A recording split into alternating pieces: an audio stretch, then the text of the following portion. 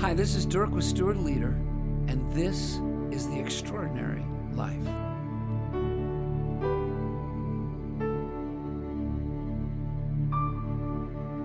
She had faced indescribable tragedy, yet at the viewing and the funeral the next day, she was amazing.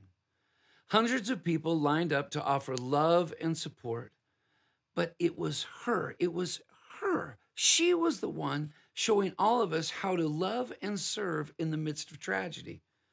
Though her soul was crushed, and though the future that she had seen was now drastically changed, she was a beacon of light and love and the wonder of how good God is.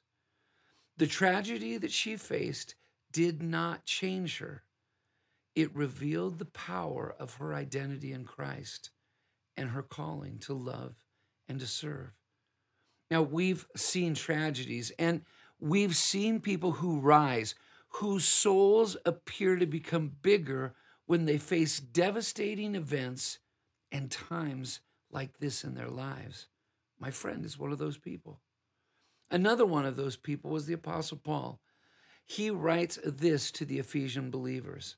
Now, as a prisoner for the Lord, then, I urge you to live a life worthy of the calling that you have received.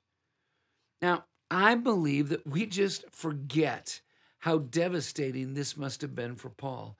His dreams, his callings, and plans are apparently thwarted by the Jewish leaders and the governmental leaders. Beaten, starved, criticized, and now imprisoned, and yet we see his character. He rises above it all to serve the early followers of Christ and all of us for 2,000 years. From his prison cell, he calls us to live our greatest lives. Can you imagine what history would not have told us and what our faith may not have known had he let his circumstances break him to the point of despair and despondency? But he rose to serve with courage. How did the opening story and Paul's words to the Ephesians encourage and challenge you today?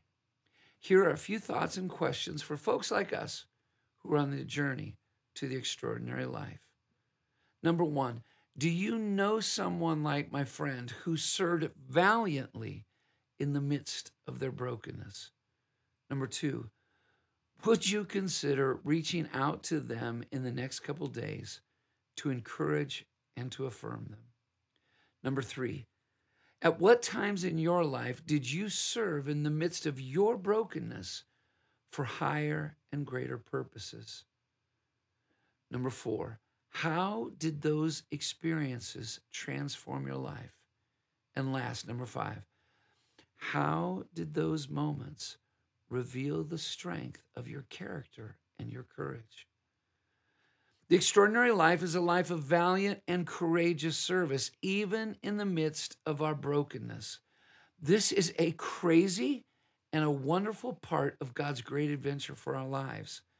Lives and dreams seemingly crushed, yet God raises us out of the pain to serve for the greatest and the highest of purposes.